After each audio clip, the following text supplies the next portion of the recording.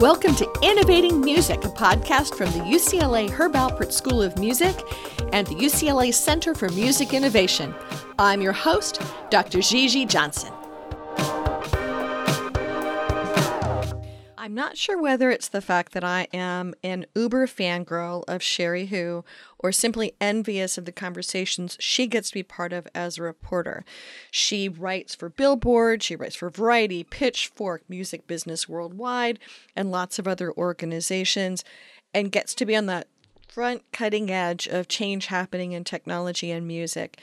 Thrilled to pieces to have her on the podcast as I will say twice during the podcast, I am a fangirl and extremely excited about both her points of view and the bleeding edge of the industry that she gets to explore as a reporter. I very much enjoy her entire points of view on things, so please enjoy this podcast with Sherry when she was sort of between travels and catching up with her from all of her insights as she travels the world looking at technology and music. I will be speaking as fangirl interviewer. I usually don't do that.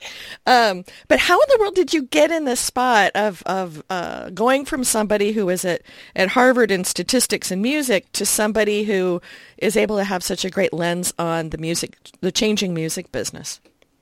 Thank you, first of all. I really appreciate it. And so I studied statistics and music as an undergrad. And I think on a more intellectual level, I've always been really interested in how statistics, how math, and how data analysis and data science can interact with the music industry, which is, I guess, on its surface and also at its core a very creative field, but also has a lot of mathematical elements to it as an art form. And then it was in summer after my sophomore year that I started getting more into the commercial aspects of what the intersection looks like. So I did a research project at Harvard Business School with their digital initiative because they were looking to launch a new music industry research project. And I thought that was at the perfect intersection of my own interests. And that was my first exposure to the whole music startup ecosystem. And what I loved the most about that was I also got my first introduction there to a lot of startups aiming specifically at DIY music and artist communities. So platforms like Patreon, like Pledge Music, like the nonprofit Cash Music. And so that's really informed and colored a lot of the things that I'm interested in now as well. So I did that project, and I had so many ideas coming out of it, and I wasn't quite sure what was the best way to manifest those ideas and that interest, because there's so many different avenues I could go down. And I just started writing my own blog. It was very scrappy, like mostly just bullet points about my thoughts on music industry news. The semester after that project was also when I first started going to Berkeley in Boston, because they had a Rethink Music series of events and a research project. And so I tried to go to all of their conferences and take down notes. And then this one day in November, almost exactly 3 years ago, I walk into this media and advertising career fair at Harvard, and I just run into this Forbes editor at the Forbes table, and I'm telling him about my interest in music and tech and the research that I've done. And immediately he was like, we need more people to write more about streaming for us and about music and tech for us, because this is a really important space. And also that summer that I was doing research, I think that was the summer Apple Music had launched, and that had really changed the conversation, I think, about like what happens when these huge corporations go into streaming against the likes of Spotify. That's just being one example of a big news piece that was important to them. So, and I was just like in a mindset back then where I was not sure what the best next step was to do. And I was like, sure, I'll try this out. I really love to write. This is the perfect intersection of my interests. And then the more I wrote, the more I did realize that even still today, there aren't many people focusing specifically on this beat of music and tech. Like there are more and more articles about Spotify, but in terms of focusing on this one space, even still 3 years later, there's a lot of room to grow and expand. So yeah, it's just, I've stuck with it and I've loved doing it. It's allowed me to travel. It's allowed me to meet a lot of interesting people, to interview them and learn more about their story and what they're building as well. So So you're not just reporting for Forbes, though. You're also doing stuff for Billboard, and you've really, in a short period of time, really branched out to have a voice in many different spaces. Yes. So Billboard is my main outlet at the moment in terms of volume, and I just started writing for them last summer. And yeah, I've also published my first pieces in Variety and Pitchfork this year. And I've also started writing more analysis and opinion pieces for Music Business Worldwide, which is based in the UK. So yeah, that's been great too. Though has a gigantic fan base.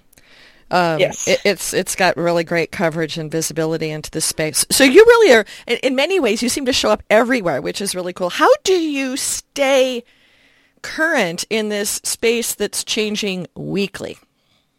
Yes, that is a great question, and I think only a mounting challenge.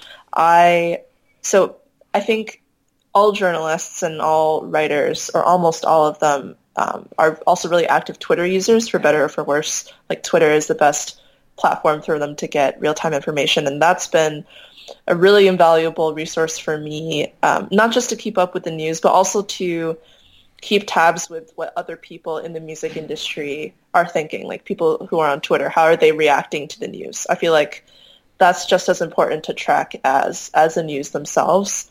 As far as keeping up with everything else, I subscribe to a ton of email newsletters. I have a bunch of Google Alerts set up for various news pieces related to music and tech startups, as well as specific companies like Spotify and Apple. So yeah, it's a mix of things. A lot of just scrappily searching on Google, just in terms of what how I come up with ideas for my own articles. A lot of it is just like free form exploring, gathering ideas in a document, and then seeing a trend come up and wanting to follow that deeper. So, and then you have your own newsletter as well, or you have two newsletters. You have the thing with review, which I really like, and I love that as a tool.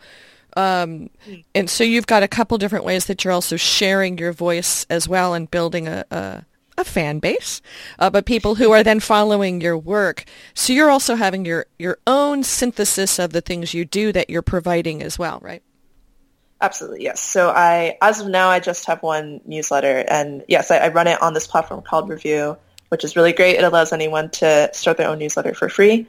And yeah, I see the role of a newsletter as being more of a sandbox for ideas that I have that might not necessarily fit into a publication like a Forbes or a Billboard, or following up on the reporting and the research that I did for those articles. Like, as one example, my last newsletter, as of doing this interview, was about AI-generated music, and I had written about that topic a little bit in the past, like writing about which startups are getting funding, what that would mean for artists and labels.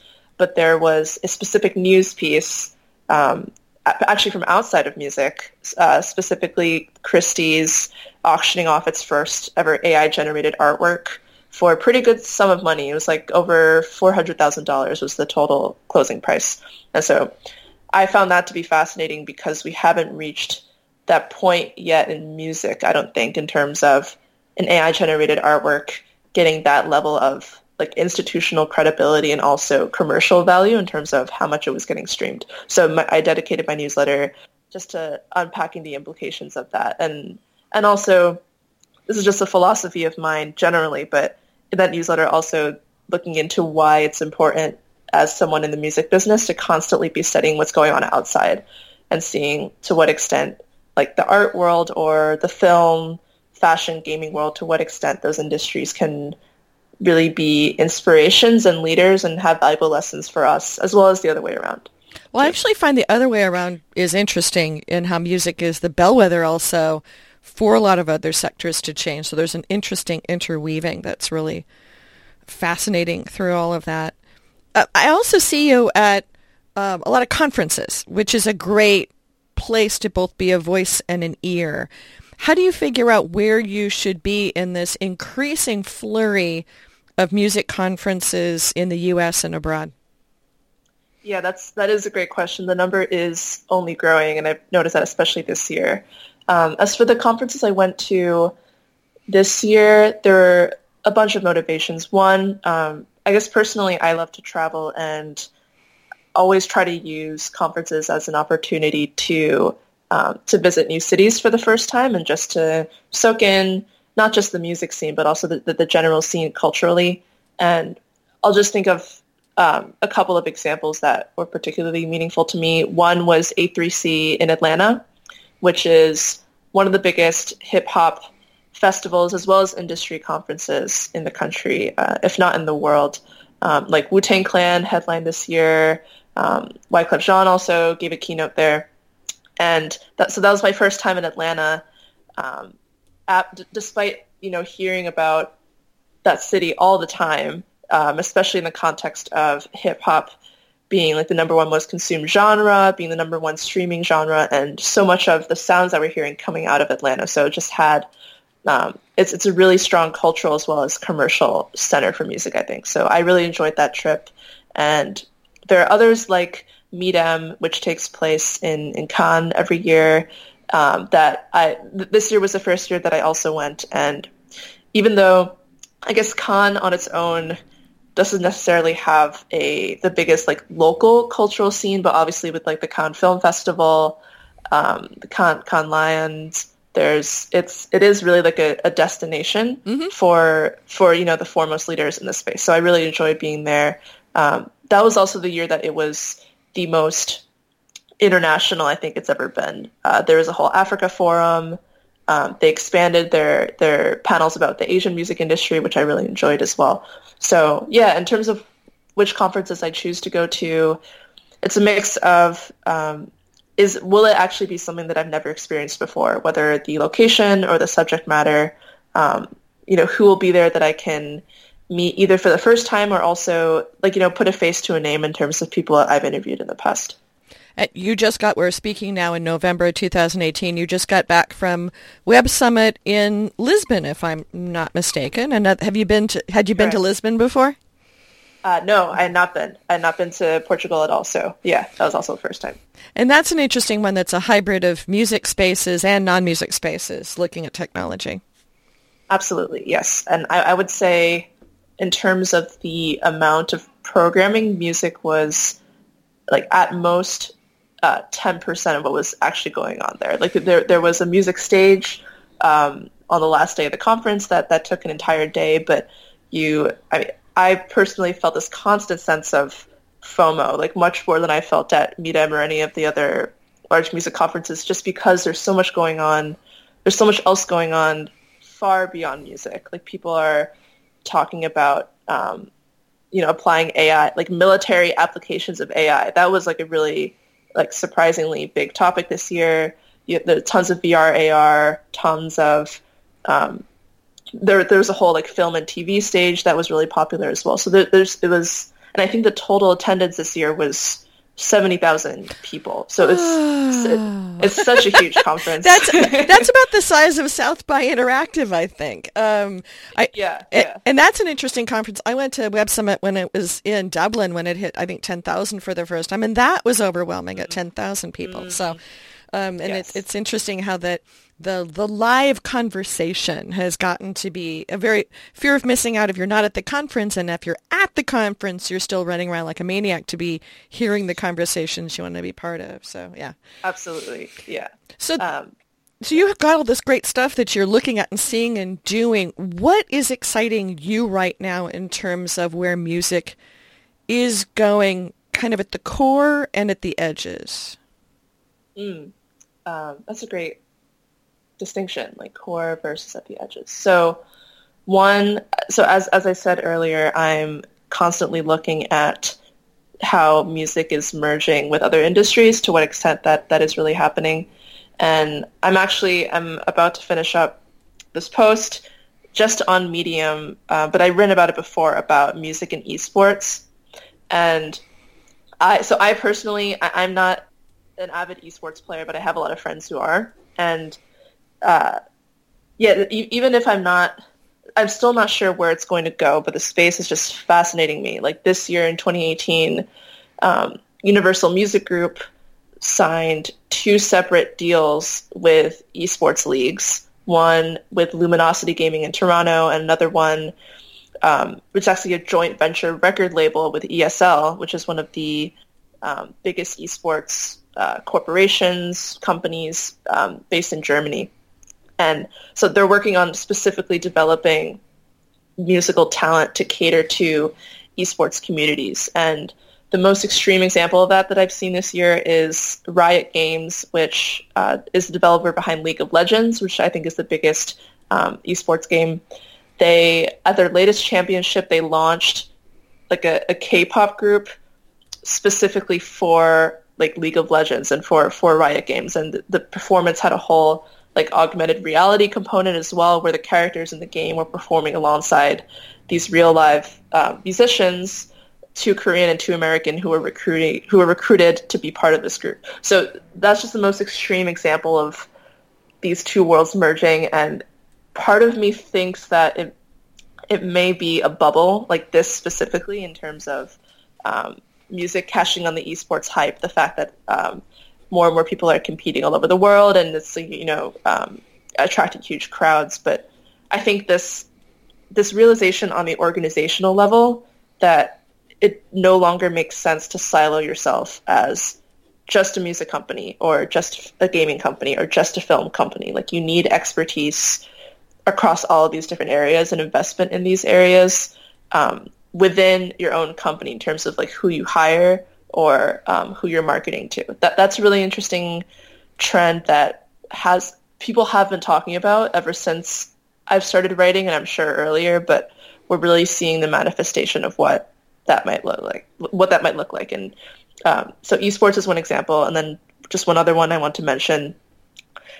It's less about emerging media, but for instance, like Live Nation now has a film production arm, and that's been active for like 2 to 3 years, I think almost 3 years, and they've produced a lot of amazing documentaries. And actually, the president of that production arm was part of one of the panels I did at the Web Summit, and that panel was about rethinking creative IP in this world. And and Heather was just talking exactly about how all these different industries like music, film, gaming have this unique expertise. They have unique assets that if they were combined together in a meaningful and mutually beneficial way, just the return, the types of content that would come out of that, it's just, we've only really scratched the surface of what that could look like. So yeah, I'm really excited about that. And in many ways, this is a broader question with music to go beyond the song, and the fact that there's been such a marketplace for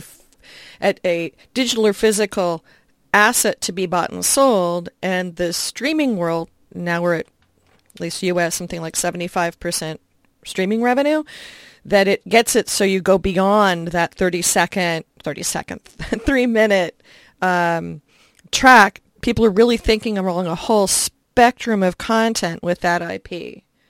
It's an interesting time right now, because a lot of folks still look at and invest in and think about, still by the sector they're in.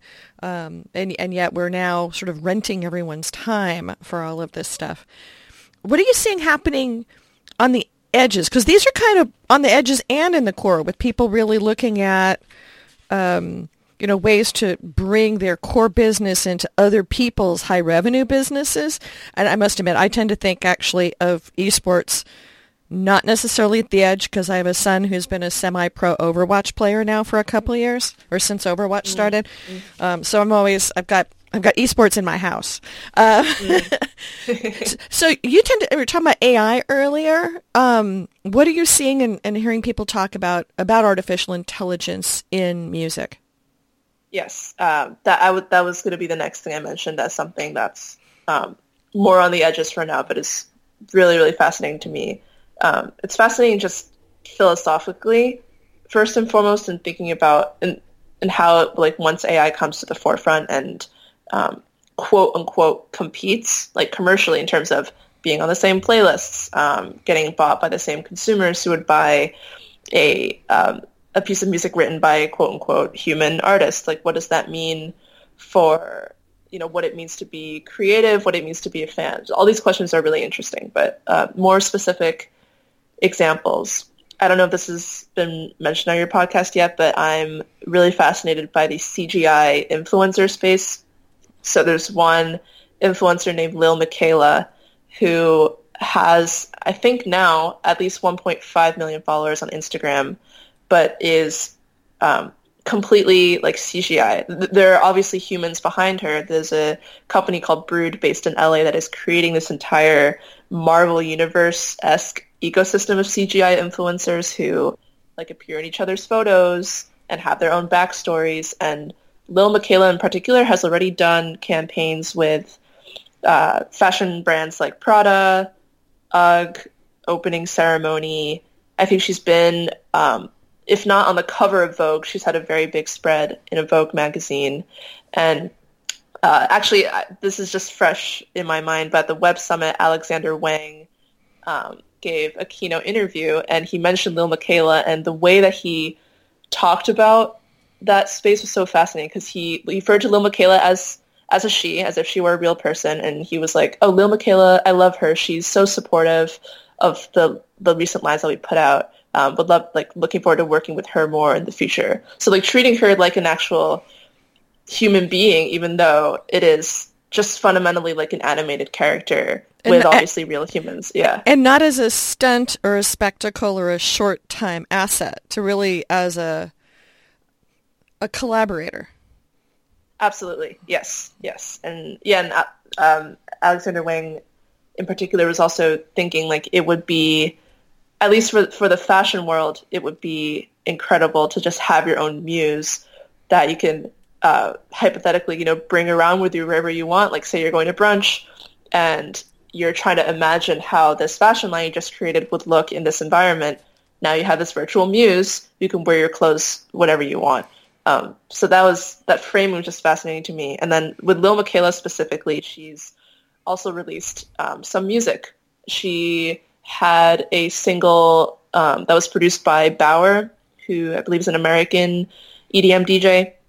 And I actually passed by a billboard in Times Square that was a Spotify billboard, but it featured that single. So like Lil Miquela's face was on it, like alongside Bauer's face as well.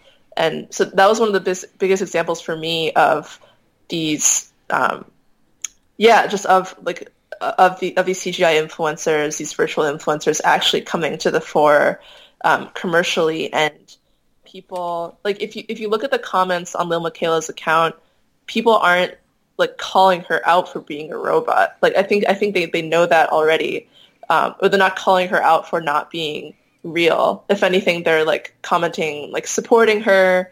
And there's just like one other little tidbit. So for Brood, which is a company behind Lil Miquela, Trevor McFedries is one of the co-founders, is also the head of Compassion.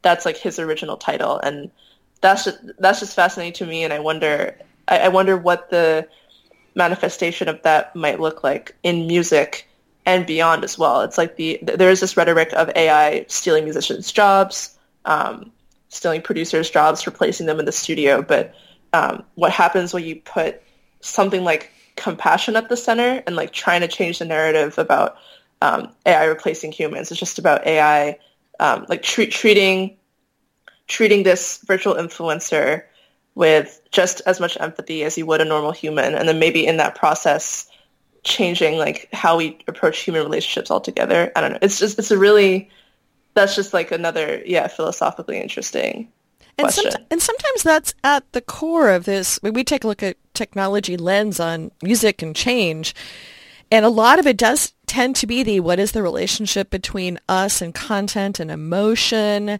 and a lot of things that aren't necessarily historically at the core technology questions. And a lot of it gets to be what is the role of technology in the way that we are interacting. Is there anything that you've been seeing on other fronts beyond AI and holographic characters that touches the human side of technology in music?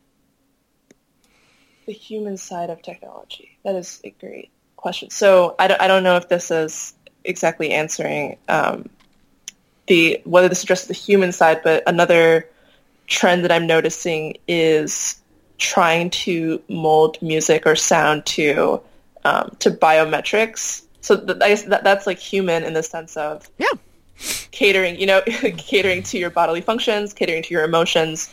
I think this is, there's been a lot of debate over the last year or so about the rise of mood playlists on Spotify. So that's like the most basic level of this, like Spotify trying to promote non-personalized, like more broadcast style playlists, like songs to sing in the car or like coffee table jazz or ambient chill, like playlists that Spotify curators think will cater to the specific mood that its users might have. But there are startups like Endel is one based out of Berlin. There's Weave, which was founded by Facebook's former head of engineering and is based in New York. Both of those are just two examples of startups that are building what they're calling adaptive music solutions. So adapting music and sound to, like, say, if you're going for a run and you want to slow down your pace, the music can adapt to that in a very like organic and natural way. With Endel, the focus is more in the home, I think. So like when I demoed their app, it was in a room that was made to look like a living room. And so you could like sit down on the couch, say, this is my BPM right now. It's raining outside. I want to focus or I want to relax, and then it'll generate music.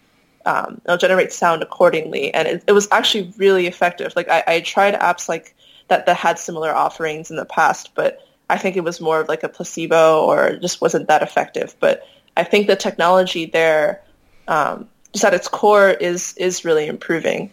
And people at labels are, looking at how to make the most of that. Like I think Endel, actually, not to keep bringing up the Web Summit, but at the Web Summit, Endel announced investment from one of the members of Major Lazer, which is a big, like electronic group. Yep. And so there are now like artists seeing this as having a lot more like creative potential. It's not cannibalizing, their careers or their creative process. If anything, it's showing them more of what could be possible. So, yeah.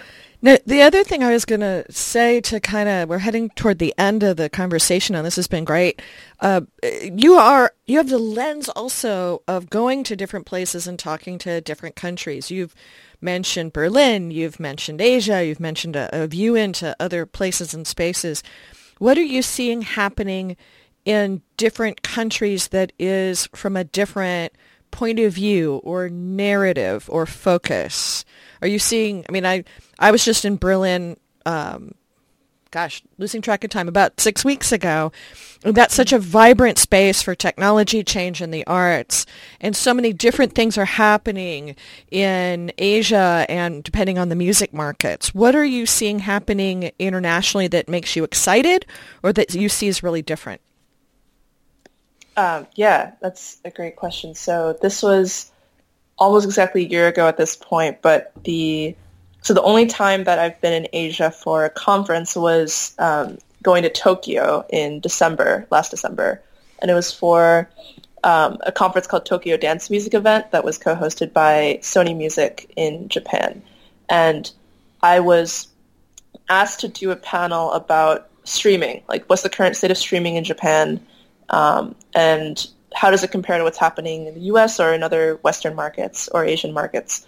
And that experience has stuck with me ever since, because that was the only panel I've had to do now where the streaming conversation was really starting from scratch. And I was surprised by that, because Japan is like not by any means like a backwards country technologically. There's so much technological innovation that comes out of Japan. Thinking about like music hardware, most of the companies are headquartered in Japan. But in terms of consumption, it's remained pretty consistent that like 75 to 80% of sales in the country are still CDs, and CDs are physical sales.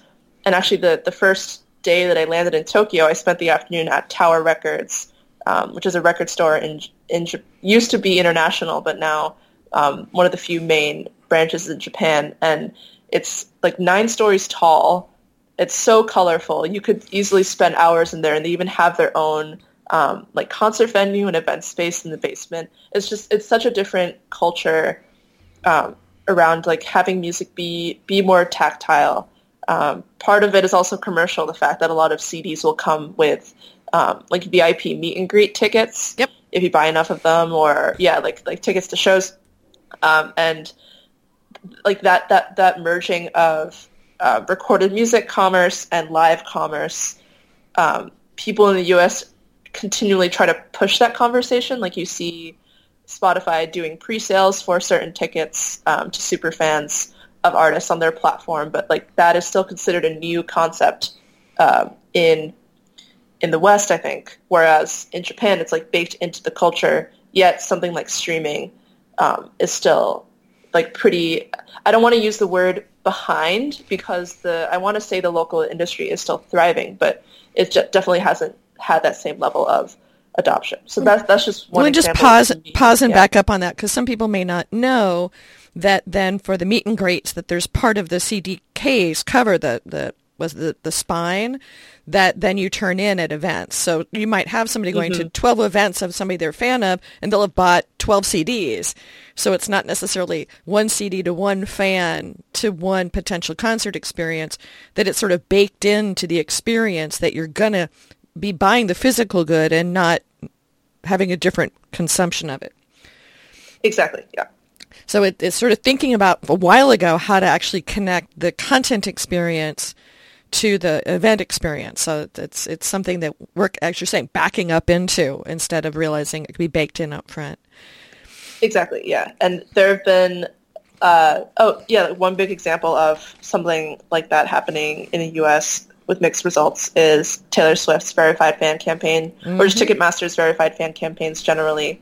And with the Taylor Swift example, the fact that you could increase your chances of getting an early pre-sale ticket by buying more merch, by buying CDs, like that was seen as very controversial, I think, by a lot of people, at least in the U.S. So, yeah, and in terms of like differences in music and tech, the more I research this topic, the more I realize a lot of it does boil down to just like deep set cultural differences that cannot be solved just by a matter of, let's like copy and paste what worked in this country and do it here because we have all the infrastructure for it. It's definitely like not that simple. And another key difference that I'm only really starting to get to know better is live streaming, and to what extent like personal live streaming especially in East and Southeast Asia, like China, Korea, and Japan, to what extent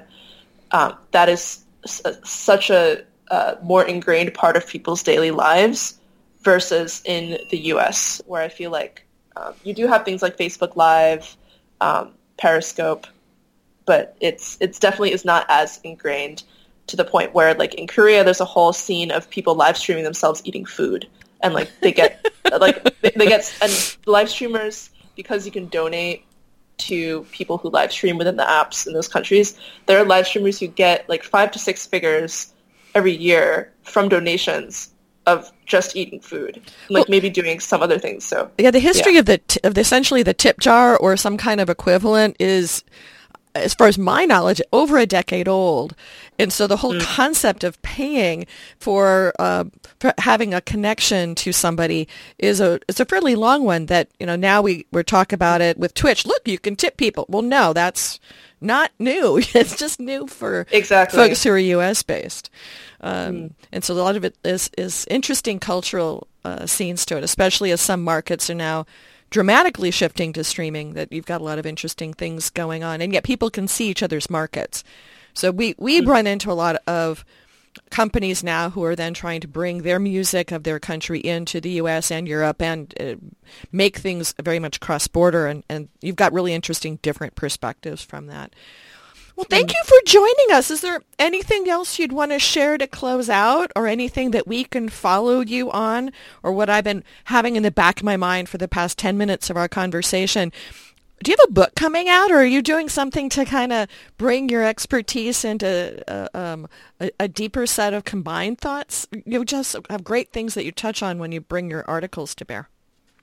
Thank you. Thank you so much. Again, yes, and I'm very glad you asked that because I am planning to write a book next year. I'm still putting finishing touches together, but I've been thinking a lot about the intersection of music and startup culture specifically, like what happens when an emerging artist runs their career like a startup, which like as I'm talking to more and more artists, they're mentioning like, oh, I'm reading up about like agile development, lean methodology, reading up about how like these unicorn startups really gain their influence and what we could learn from that. And I'm just fascinated by that and like what does that mean for the music that they end up making? Like what does that mean for the way they engage with their fans? That's a space that I've really enjoyed.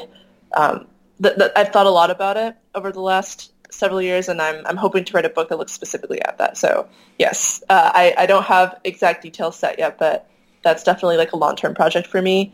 And yeah, in terms of where are the best places to follow me, I'm on Twitter all the time. My handle is at SherryWho42. The number is 42. You can reach me. You can tweet at me there. I try to be as responsive as I can. So yeah, and then my newsletter is Water and Music, which you can either find by Googling or on my website, which is sherrywho.com. Excellent. Well, thank you for joining us and appreciate your insights, and I will continue to fangirl and follow your work and hopefully bump into you at various conferences in the wild. So thanks for joining us. Thank you. Thanks so much for having me. Great. Well, that wraps up this podcast. Many thanks to the UCLA Herb Alpert School of Music and the UCLA Center for Music Innovation for being our hosts of this ongoing series. You can subscribe to us in all the usual places, or you can come find us at innovation.schoolofmusic.ucla.edu. Join us again to follow the other adventures that we will be tracking down in innovating music. Thanks again. Thanks for listening. You have found one of our adventures now in the Merrimel Podcast Network. You can find our shows everywhere that you listen to podcasts.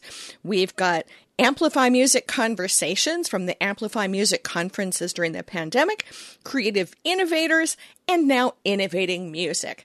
If you're interested in following up with us in any of these shows, please reach out on our websites, and you can find those in the show notes.